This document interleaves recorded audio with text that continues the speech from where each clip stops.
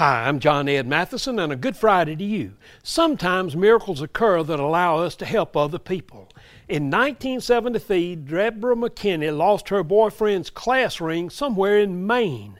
She was upset, but the boyfriend soon replaced it with a wedding band, and the pair got married and had a joyful life together until 2017 when he died of cancer.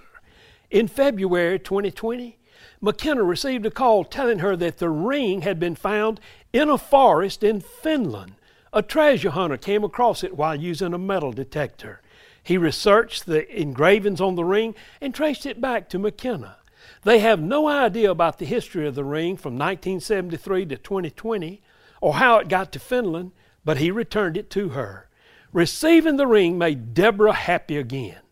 What can you do today to make somebody's day better?